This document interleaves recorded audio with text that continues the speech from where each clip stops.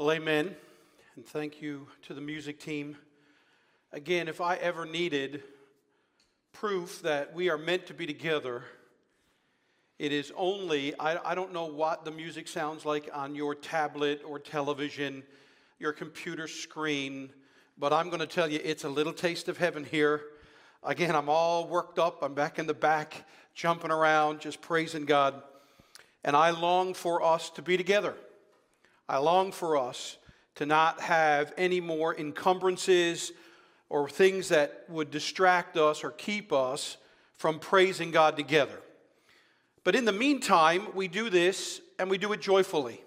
It may be not what we choose, but we are trusting God. And has been the common refrain and theme of today, we are so thankful for the technology that allows us to not only live stream to our home church of Calvary Baptist, but to include churches that are seeking to be planted and gathering in places like downtown, in Kilbride, and as well up in Goose Bay, Labrador. And so I do want to also join the chorus of welcomes to one and all. I pray that for those of us that make up Calvary Baptist, our desire is to be a church that loves our city, a church that loves our province, a church that loves God and loves people and wants to serve others, a church that cares. We are also a church that's not a silo. We know that other churches are gathering in this city, across this island, across this country, around the world. People have already gathered. People are only getting up now and will gather. And so we do this not only as a local church, but we do this as the Catholic Church, meaning the church of the world. And we do so, like everybody else, in a COVID world. So I want to invite you to take your Bibles and go with me this morning to John chapter 16. I'm going to read verses 5, or really the last half of verse 4, down to verse 15. Last week I asked what was life with Jesus going to be like in 2022. This week, and perhaps next week, because I got to be honest, like the old Smokey and the Bandit movie theme song, we've got a long way to go and a short time to get there. I'm not sure how far I'm going to get today, but I plan to give this passage its due diligence. So I'm asking you to stick with me, because today we're going to answer the question, and perhaps next week, what is life like with the Holy Spirit? And even going into that, I would say that this is one of the subject matters where we have a lot of confusion, a lot of debate, a lot of division. There's a reason why, as Baptists, there's a lot of jokes out there about Baptists being all about the head and very little about the heart. I think my mom and dad are watching, and I remember a guy that went to my father's church, and he loved to have me come and tell me all kinds of jokes about Baptists and the fact that we're not full of life. In turn, we tend to, as Baptists, make fun of the more charismatic churches. And so we tend to separate or either even in good fun belittle or make fun of those that seem to put an overemphasis on the Holy Spirit. And I'm here to say that I think we're all wrong. I think we have postulated two positions: an underemphasis of the Holy Spirit, or an overemphasis or a misunderstanding of the Holy Spirit, and Satan's the one laughing. And yet this passage actually tells us what life with the Holy Spirit is supposed to be like. And one of the reasons I think we get off of it is because we think in terms of either our likes or our experiences, and we don't actually pay attention to what God's Word actually says. And if there was ever a sermon, or perhaps two, that I'm ever going to preach, where I want to make it abundantly clear that I'm not just a salesman, I am for sure a client, it is this subject matter of life with the Holy Spirit. I have lived a lot of my life afraid and confused about the person and work of the Holy Spirit. And I am so thankful that it was indeed God's Word and His Spirit that have so patiently, through many dangers, toils, and snares, I have already come.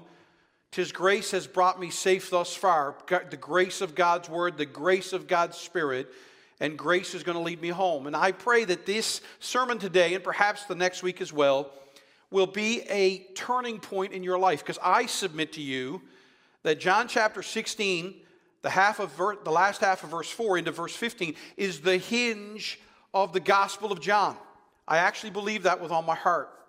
But to set this up, let me ask you some questions here this morning. The obvious question that maybe is on all of our minds, I've been up since pretty early this morning, working on this sermon, praying, reading through Proverbs chapter 9, interacting a little bit on social media and all the things that we do. And I've already encountered all kinds of tweets and headlines and things that grab the world's attention. And there is one thing we can't get away from. We live in a crazy world. We live in crazy times. Unknowns, and it all, for many of us, if not all of us, that are joined together on this live stream, life's not going exactly or at all like we planned it. So let me ask you, in a moment of sobriety, in reflection, when you and I navigate life and we deal with what we are dealing with here in the early days of 22, how do we deal with, how do we process, and how do we act out when we face adversity? How do you and I deal with and react to stress when we're anxious? How does your mind work when you're scared or you're faced with bad news? Now add to this, what happens when you are sure you are right? When you're convinced that you are correct in your way of thinking, or you're totally connected to a thought process or a vision or purpose in life. You're connected to someone or something, and then all of a sudden, it's taken away from you. All of a sudden, change comes pouring on you. In other words, how do you and I deal with change or loss or the unexpected? How objective are we? How clear-headed are we?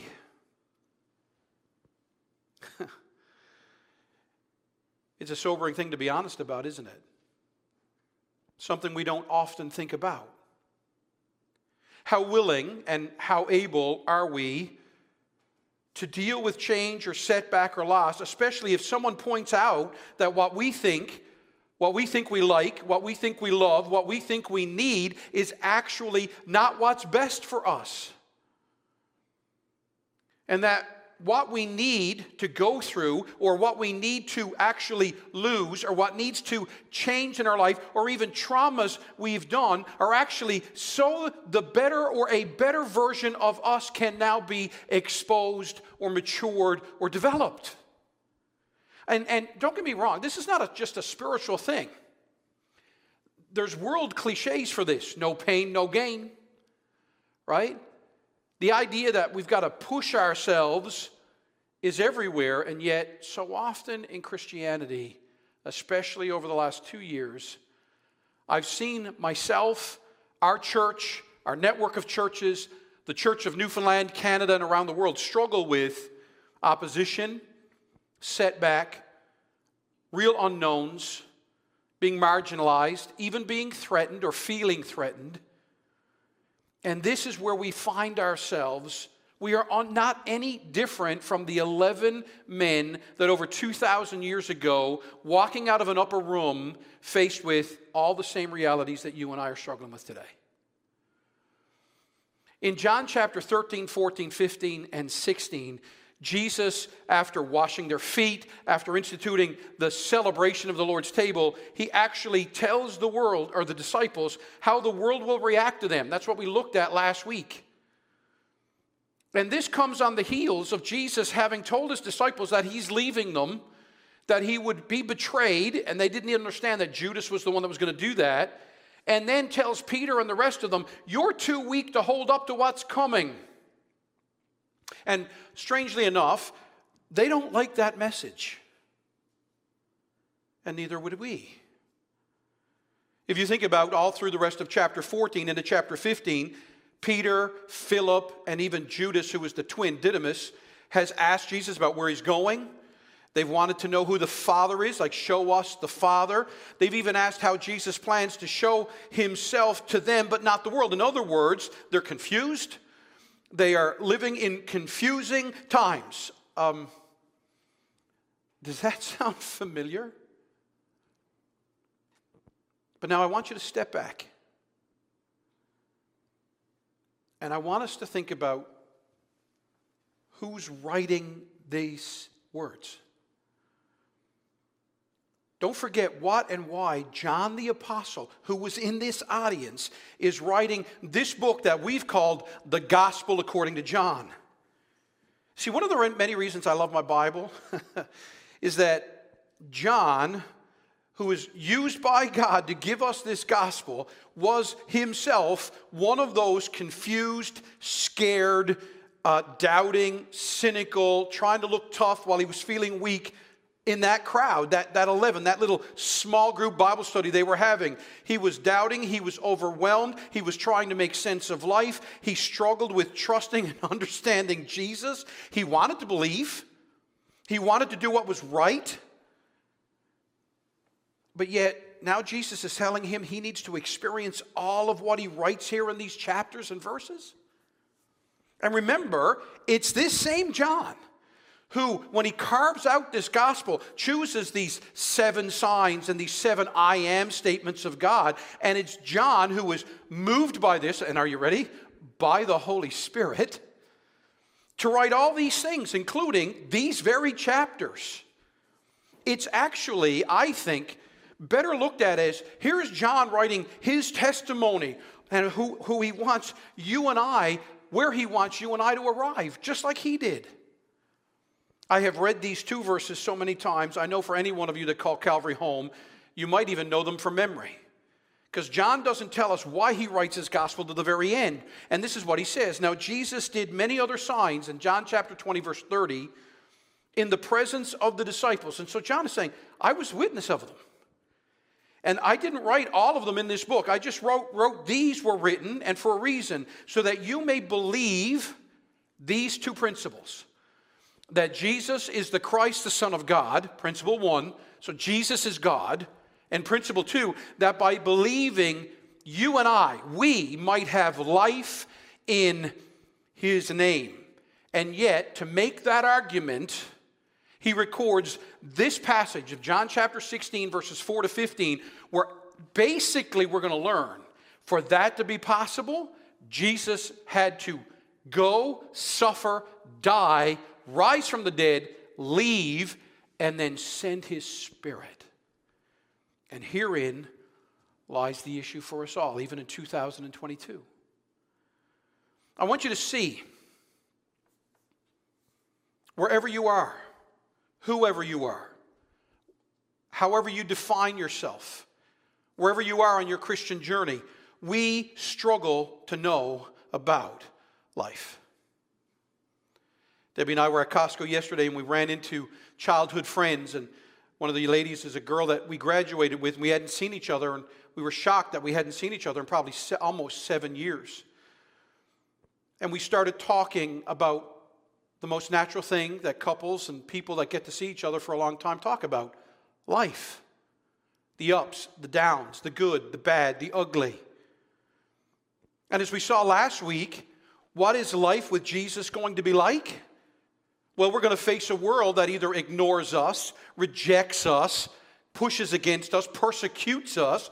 But all along, Jesus says, I'm still going to use you. And actually, the Apostle John is testifying to you and I and to the whole world. Look, I know how you feel. I've been there. David talked about it in the liturgy. He mentioned it in his opening. He talked about it in his prayer when he asked, I don't know how you're feeling, if you're tired. I ran into another pastor friend yesterday, and he asked me how I was doing, and I said to him, yeah, you know what, dude, I am tired of all this. And he was like, yeah, man, me too. I am tired. And you know what? I actually think our government officials are tired. I think teachers are tired, students, parents are tired. We're all tired.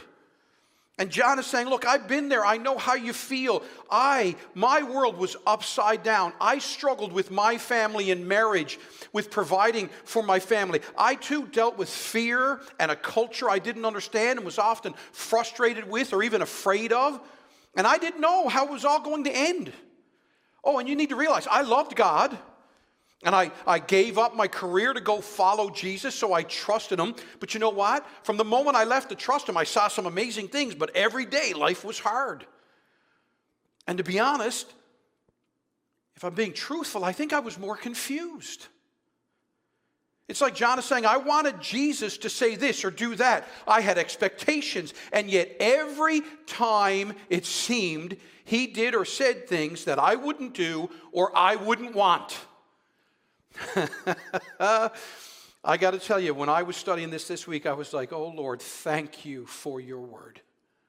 Because I can identify with this stuff. And yet then,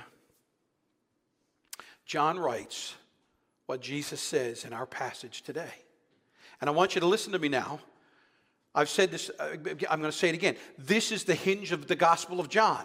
What Jesus says here is where everything changes.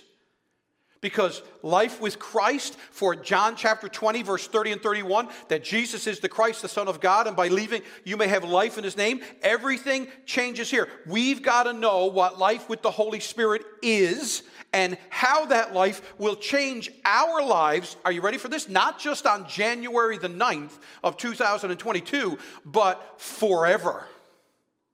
It's going to change us forever. You see, Jesus is going to give the disciples, and Jesus today is going to give you and I, are you ready for this? Hope, mission, and commission.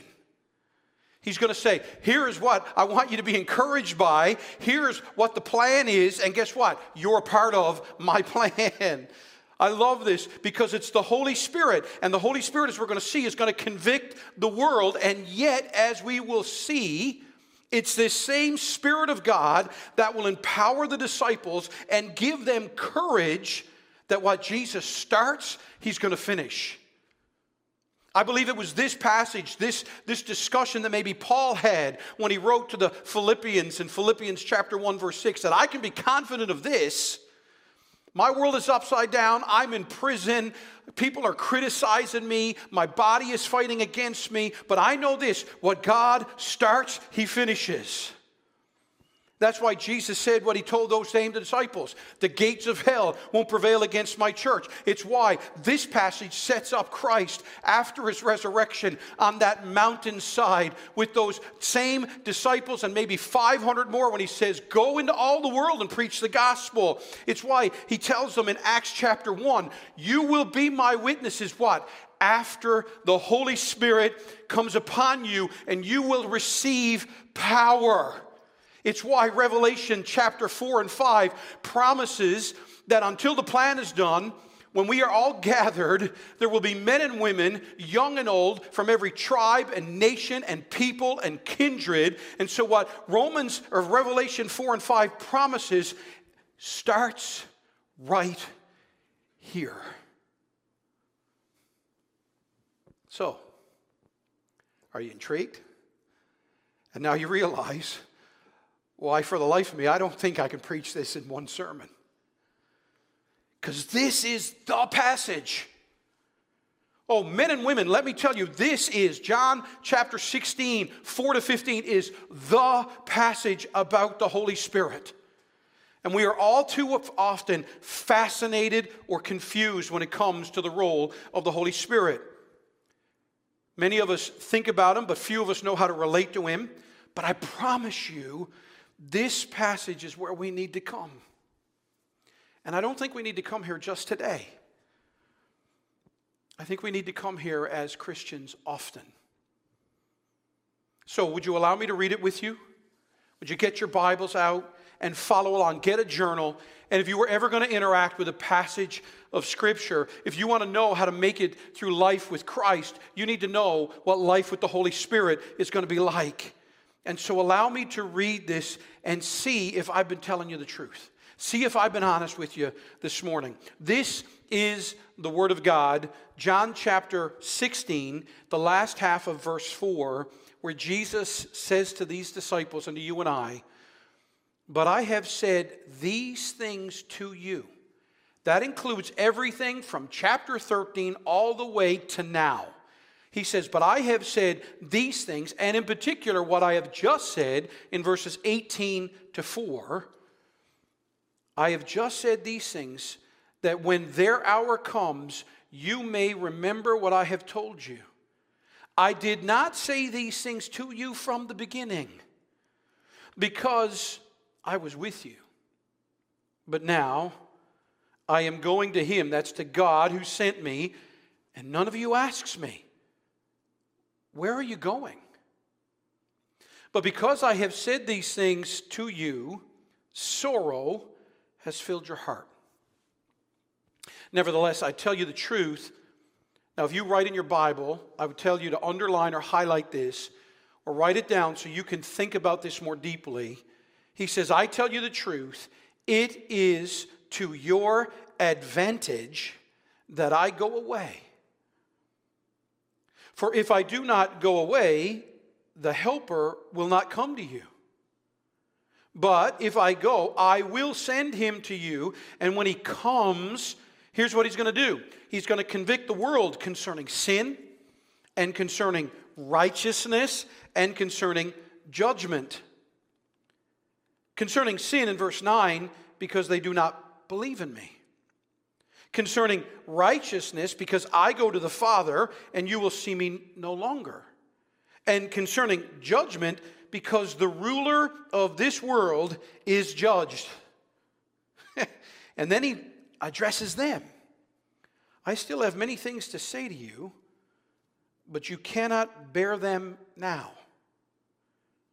But when the Spirit of truth comes, he will guide you into all the truth." And why? Because he will not speak on his own authority, but whatever he hears, he will speak, and he will declare to you the things that are to come.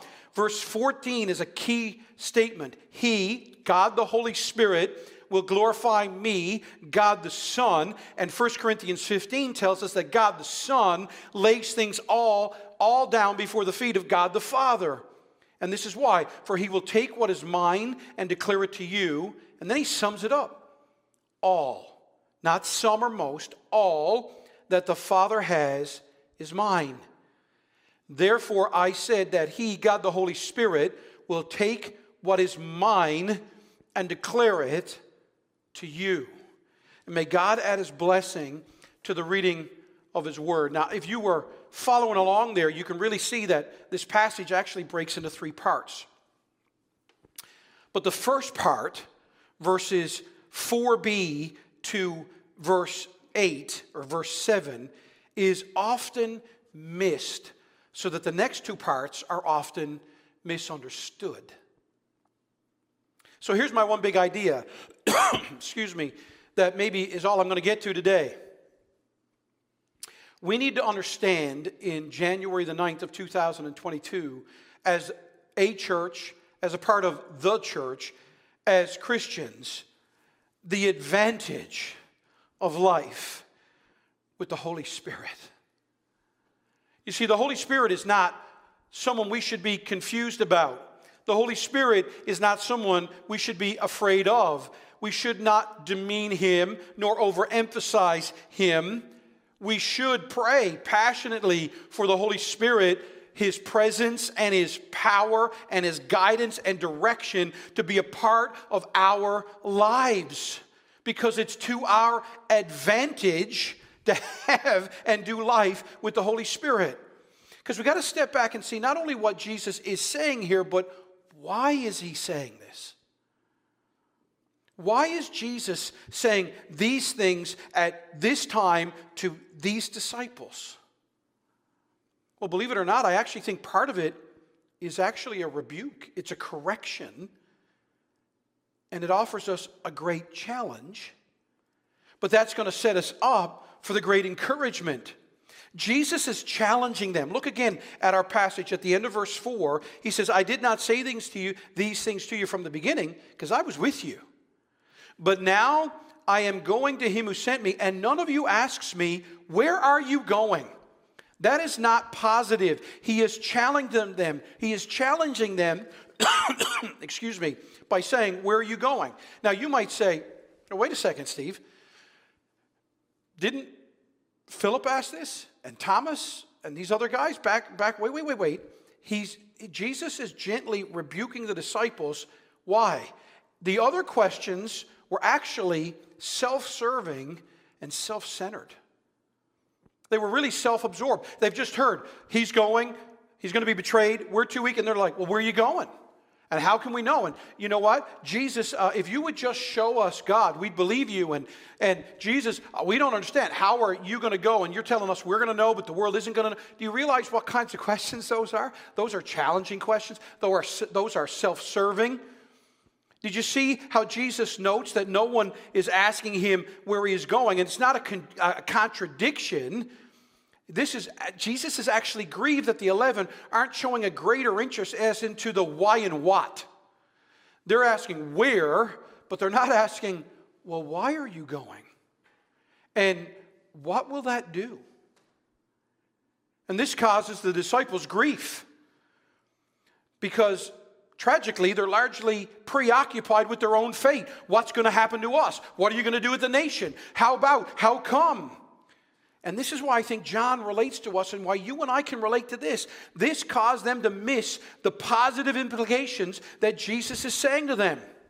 He's letting them know, I'm going to leave, and that'll actually continue the mission. And so that's why I asked you at the very beginning, how do you and I react when we face adversity or situations we don't like or understand? I don't like what we're going through right now. And I often don't understand it. Why COVID? Why now? Why is there all this tension and division in our culture amongst us as people? Why is it that now, of all times, I can't trust the media? I don't know where to go. I don't know where to look. And yet, I promise you, this can all make sense. But when you and I are facing these types of challenges and we're tired and we're frustrated and we're scared, do you and I get self-focused? Do all of a sudden we go, you know what, I got to make sure I take care of my world. So I'm going to take care of my life or my marriage or my family. You know what, I'm into this Jesus thing, but you know what, all bets are off. If it comes down to it, I got to take care of my circle. Do we demand answers of Jesus, but the actual questions are really ours? Hey, Jesus, how come? Where are you? How often do we ask ourselves, why is this happening to me? Versus, God, what am I to learn from this and how can I trust you? Now, be honest. This makes me laugh. Laugh at myself and laugh at our church culture. One of the favorite songs of our church is Blessed Be Your Name. Right? Blessed be your name when the sun's shining down on me and the world's all as it could be. Blessed be your name. Blessed be your name when I'm found in the desert place. You see, this is what I've noticed. We never like that song in the midst of the struggle, but we always go to it after we've been through the struggle. And yet, this is what Jesus is trying to help us understand. The advantage is not the perspective we get afterwards. The advantage is when you know where to go in the midst of the struggle. And that's why Jesus continues. He says what he does in verse 7. Nevertheless, I tell you the truth, it is to your advantage that I go away. For if I do not go away, the helper will not come to you. But if I go, I will send him to you. Now, are you ready for this?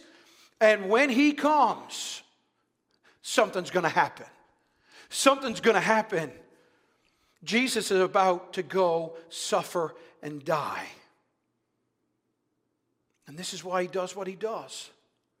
He basically says, listen, I've got to go suffer and die. And through that, the departure of Christ, something's going to happen. And they're sorrowful. They had prepared a great gift. He had prepared this gift for them, but all they could think about was only their loss. All they heard was, I'm leaving. They were not hearing, but I'm going to give. How often do we do this? When you go to the doctor, some of you out there have heard and experienced this. When you go to the doctor after you have found a lump on your breast or a spot on your skin, or you've been feeling off and you've had that blood work done, and you go to the doctor and you sit down and you hear those fateful words, I have to tell you that you have cancer. And because of that, then the doctor starts to lay out, here's what we're going to have to do to address this. We're going to have to do surgery, and we're going to have to remove this tumor. We're going to have to attack this, and we're going to do, and we get totally lost in, you have and you're going to lose. And yet, the whole reason the doctor is telling you that is because he's going to get to a point where he's going to say, because then you will live. We got to walk through this, right? And so they are hearing Jesus saying, I'm leaving, and they're not hearing him saying, but I'm going to give. They could think only about their loss. They're despondent. Jesus, who knew their sorrow, though, begins to teach them once more about the Holy Spirit. These verses lead into the longest discussion of the ministry of the Holy Spirit in all of John's gospel, and I would say in all the scriptures. It's a discussion in which there's this twofold ministry. If you got it in verses 8, 9, and 10, and 11, and then 12, 13, 14, and 15. Where basically, first, there's a ministry of the Holy Spirit to the world, and second, there's a ministry of the Holy Spirit to the apostles, the disciples, and to you and I, the church. But the whole point of these verses, don't miss it. The whole point of this passage is this. Jesus says, I'm going to go, I'm going to suffer, I'm going to die, your weaknesses will be exposed, the world will oppress and persecute, Satan will look like he is won, and actually, that's to your advantage. Even when I say it, it makes me laugh. Because contrary to what the announcement of Jesus' departure may signal to you and I or to the disciples, his work on earth has not come to an end. It will be continued in a far greater way by the Holy Spirit. Jesus will suffer and die. He will be buried, and the disciples will think we're all alone. Do you see what I'm trying to get you to understand? Do you see how you can relate to this? I have been here. I have felt these feelings. They're convinced this is the end. In fact, if you read it later, Peter says, well, listen, why don't we just go with them and die? That's what Peter says. But Jesus says, if I can use 2022 vernacular, he goes, no, boys, this is not how this is going to do. Rather, he holds up God's purposes and he says, my crucifixion will actually fulfill the plan and launch the beginning of my restoration. The Spirit cannot come unless Jesus has first been exalted. And that's what you read about in Acts chapter 2. Because the work of the atonement, Jesus suffering for our sins, paying our penalty, must be accomplished if Jesus is going to be glorified. And if the Holy Spirit represents the presence of Jesus, then by definition, Jesus has to go before the Spirit can be given. So, only through the eternal presence of the Holy Spirit, are you ready for this? Will the disciples truly actually understand Jesus? So Jesus is right. He's telling the truth. It is advantageous for them, but this is the plan, and it's a necessary plan if they're going to experience the Holy Spirit. Unless I go away, the helping presence will not come to you. See what John's doing? He's testifying. Here's what had to happen.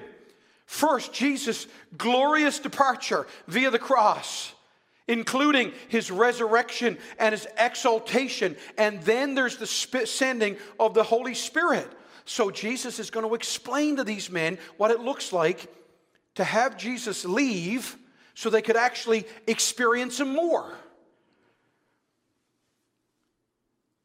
by Jesus leaving, they'd actually get to know God the Father more deeply. They would learn from Jesus more intimately. They'd be exposed to the Spirit of God. Now, they'd had a framework for this in the Old Testament, but now Jesus is explaining that they will simply not see the Spirit work in clouds and pillars of fire, but God Himself would take up residence within them. They would be indwelled and empowered by the Spirit of God. Even for these 3 years, whenever they were with Jesus, they felt safe. But then when He wasn't there, they didn't. Goodness gracious, guys, they were on the Sea of Galilee and He was with them asleep in a boat and they panicked. Carest thou not that we perish? And He says, oh, you of little faith. And now He says, no, I'm going to give myself to you in a way that every one of you, no matter where you are, no matter what time of the day it is, you will have me. Now, I don't know about you, but that sounds advantageous to me. Okay. Now stop and think about that for just a minute, because now you'll understand why this passage is so full. How many times have you and I thought in our lifetime as Christians, I wish I could just speak to Jesus? How many times have you read the Bible, Matthew, Mark, Luke, and John, and thought, man, I just wish I could have been there. I wish I could have heard Him talk. I wish I could have seen Him or touched Him the way the disciples did. I wish I could have seen just one of those miracles. How often do we secretly think, I actually think I would have understood. I wouldn't have been as confused as the disciples. I would have connected the dots. As someone who's been to Israel, and I get asked about this all the time, Christians want to go to Israel, and they always say the same thing. Well, if I could just go to Israel, then I'll know my Bible more and I'll know Jesus more. Yet this passage says, no, you can know God right here, right now, today. What are we struggling with? If you were to be honest, how close to Jesus are you and I? Really? I'm going to be as honest as I can be. I drove here. I dropped Debbie off because she was practicing with the music team. I went home and showered and got dressed up to look the part. I came back here and I had my cup of tea and my knapsack and my blazer, and I was warm because I'm always hot, and I had it in the back seat of the truck. I'm on my way here to church to listen to the great hymns of the faith that these men and women played so well. I'm about to preach to you a sermon that I've been thinking about and preparing about all week long, okay? And I get to the door, and I get out of my car, shut my front door, open the back door, get my knapsack and my coat and my mask, and I get my cup of tea, and I'm balancing it all, and I go to shut the door. And the door shuts, but doesn't shut all the way. And so I navigate and balance the cup of tea, and I grab it, and I give it another shove to shut the door, and it doesn't shut. And my reaction was, really? Really? This is how my Sunday starts? And I literally stood there for 2 seconds and went, Lord, this is how weak I am. If the car door doesn't shut for me after 2 tries, like, why live? That's how weak I am. So don't think I'm not preaching to you while I'm not preaching to me. And you know what? I don't think these disciples were any different. I mean, the guy writing this, John, was the guy who was too cowardly to go say to Jesus, I want to sit on your right hand. So his mama did it. This was a guy who wanted to pray down thunder and fire on some dudes that at least were trying while he was too cowardly to try himself. All right? This is what these guys are dealing with.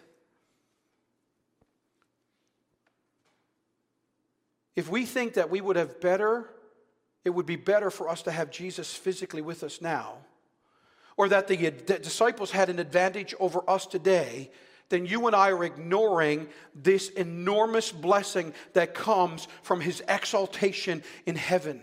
You see, the choice is not between Christ present and Christ absent. It's between Christ present in body or Christ present in his Holy Spirit. And the latter is far better. Jesus said, explaining that when the Spirit comes, he would convict the world concerning sin and righteousness and judgment. And he would teach them all that he had ever said, and they would understand it, and he would empower them, and he would also glorify himself, and they would then be commissioned on a mission that would change their lives. This brings Romans 8:28 into focus. This brings Philippians chapter 4. Many of you have it on mugs and plaques in your homes, right? Philippians 4. I can do all things through Christ who strengthens me, as long as my back door shuts when I shut it. But we don't read the verses before that. When Paul says, I've learned how to have and not have. I've learned how to suffer and do well. I've learned how to be loved and hated. I've learned. How did he learn that? Through the Holy Spirit. You won't believe that struggles in your marriage are for your advantage. I had to laugh. I got to find this. I had this here somewhere. Let me see if I've got it on my phone. Mez McConnell, and you guys know I love Mez. He's a dear brother, runs a ministry over in Scotland. He wrote this. He said, far too many of us believe the lie that God only does good stuff in us when he does good stuff for us. And herein lies the problem. Jesus says, it is to your advantage that I go. And they were like, what? But we don't like that plan. Now, as you can see, I'm already out of time. So next week, by God's power, I'm going to come in and unpack the life with the Holy Spirit from the world's point of view and life with the Holy Spirit from the church's point of view. But what I want to ask you this morning, what I'm asking myself this morning, is do we trust God with the everyday moments of our life, the ordinary moments of our life? Is all things work together for our good, including your struggling marriage, or your infertility, or your cancer, or your wayward child, or your financial struggles? And it might not look like it makes sense, and you might be like, God, where are you? Jesus, why? But now, because of the Holy Spirit, because of the Word of God and prayer, you and I can speak to God at any moment. We can hear from God at any moment, and the Spirit of God will guide us and direct us. And did you notice the process in our passage? As I end this morning, notice what he says. I love this. He says, he will guide you into all truth. And then he says, whatever he hears, he will speak, and he will declare these things to you. He will glorify me, for he will take what is mine and declare it to you. And he says, you won't understand it now, but you will. That's why I love that old hymn. Further along, we'll understand it. Further along, we'll understand why. Cheer up, my brother and sister. Live in the sunshine. We'll understand it all by and by. But the lesson for you and I, in the first part, you are never going to get the role of the Holy Spirit and what life is like with the Holy Spirit if you don't believe and trust right now that Jesus' plan of leaving and sending His Spirit to dwell in us as believers and to convict this world is actually the game plan. And you'll see it because Acts chapter 2 is key. Remember, after Jesus dies, rises from the dead, and ascends, and then everybody's looking up, and the angels say, ye men of Galilee, what are you doing? And then they pray in that upper room for almost 40 days. Then the Holy Spirit comes. And then what happens? Peter preaches a sermon. And you know what the full extent of his sermon is? You killed Jesus. It's your fault. And you deserve to be judged. And what happens? Acts tells us they were cut to the heart and said, what must we do? And then Peter says, repent and believe in the Lord Jesus Christ and be baptized. And that day, 3,000 men and women come to Jesus Christ. I submit to you that had not Jesus gone and suffered and died and left and then sent them the Holy Spirit, Peter could have preached that sermon for 100 days and nothing would have happened. But to his advantage, even though he went through the trauma of betraying Jesus 3 times and feeling like a failure and having to have breakfast at the beach with Jesus, in which Jesus would say, Peter, do you love me? Peter, do you love me? Peter, do you love me? It was through all of that process, all that refining, all that hardship, that Peter now learns, oh wow, I can proclaim the gospel and people will believe. God will use me in spite of my weakness and my failure. So, if you believe the advantage of this, then you will fight for your marriage, and you will pray for your kids, and you will forgive that brother or sister that you've been fighting with, and you will trust God with the traumas of your life and the struggles of your life, because you now can move from why Jesus to who is Jesus. And we can then say with all of our hearts, blessed be the name of the Lord. Are you excited yet? See, if you're out there and you say, Steve, I don't get it. You seem awfully excited, and I don't even know if I know Jesus. Then I can tell you right now, if your heart is asking that question, that's proof that this passage is real. This is what God does. So young person, don't push this aside. Moms and dads, don't act like God doesn't care, or you've got some sort of, I hope he cares. No. This passage says it is to our advantage. So yes, we will go through ups and downs, thick and thin. You know what was neat about meeting my friend, my childhood friend that I've known almost all my life? And that dear friend of mine has buried a father. She's buried a child. She's had all kinds of ups and downs. She's lived and served God in relative obscurity. She's known the joys of birth and marriage and grandchildren, has adopted children and watched them grow and serve the Lord. And she's living out exactly what the writer of Amazing Grace said. I've come through all kinds of stuff. And every one of these disciples didn't get it then, but they would get it. So what are you going through? Has COVID got you down? Are you discouraged or depressed? Are you fighting for your faith? Are you angry or bitter? Are you demanding of God answers instead of going to God for His answers? Will you trust God's Holy Spirit in your everyday, ordinary life, starting right now? And by God's grace, next week, we'll see how this all plays out. Let's pray. Father God, thank you for your love. Thank you for your goodness. Lord, thank you for your Holy Spirit. Lord, thank you for the depths of the Word of God that take us far deeper than we could ever imagine. Lord, I'm almost embarrassed. I'm so excited, but I'm almost embarrassed because I have read John chapter 16 so many times, and yet in your patience and long-suffering and in your faithfulness, you've excited me and shown me things about your Spirit and how, God, you've been at work in my life. And everything that I've gone through and all of my weaknesses and all of my struggles, I don't have to be embarrassed by. I can bring them to you, and you will teach me. So, Lord, whoever's out there watching and listening, wondering, what do I do with all of this in my life? Lord, this passage, this sermon may very well be for them.